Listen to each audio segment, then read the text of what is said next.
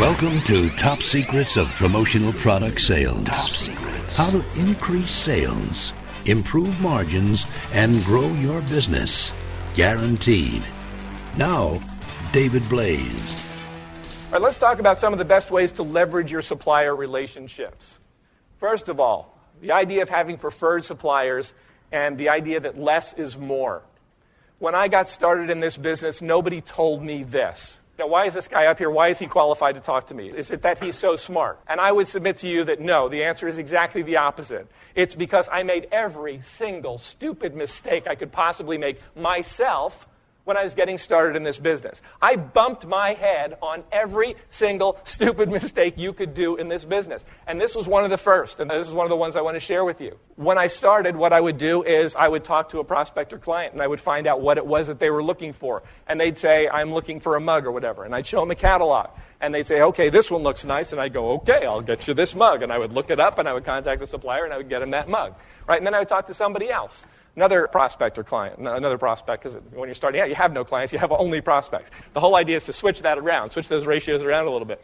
So go to another person, and this person also wants a mug, but they want a different mug from a different supplier. I'm like, okay, I'll get that. And so what ends up happening, at the end of my first year in business, I had like a dozen different T-shirt suppliers and ceramics and glassware suppliers and writing instrument suppliers. I had all these different suppliers that I had ordered from once, which means I spent all this time setting up credit with all these people, placing the first-time orders, prepaying on the first-time orders, not establishing any rapport, any sort of relationship with them. So I had all these different suppliers, and at the end of the year, I had no leverage with any of them because I had placed exactly one order pretty much with each of them, and that was pretty much it. Now let me ask you, if I get to the end of that year and I need something in a real hurry, and I go to one of these suppliers and say, hey, can you help me out? What's the likelihood that they're really going to bend over backwards for me? Zero, slim to none. And even worse, if I don't have any relationship established with them at all. So what you want to do is decide in advance which suppliers am I going to do business with. If I understand that 85% of my success is entirely dependent on the suppliers I choose, I want to make sure that I'm dealing with fewer and that they're going to be preferred. And as I said before, you want to choose wisely. You don't want to just do eeny, meeny, miny, mo, right? You don't want to just pick somebody because they, have a nice sounding name. You want to know that they are able to deliver on a consistent basis for you, for the industry. And the way that you know that is by checking out their ratings, checking out their performance stats in something like ESP Online.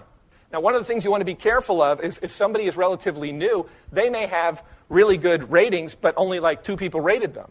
Okay, you want to look at, did a bunch of people rate them, and are they consistently good? Because again, when you're getting started, you got to master this stuff up front. Otherwise, you could really be in for a world of hurt.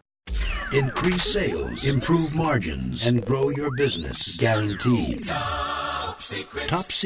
Of promotional product sales.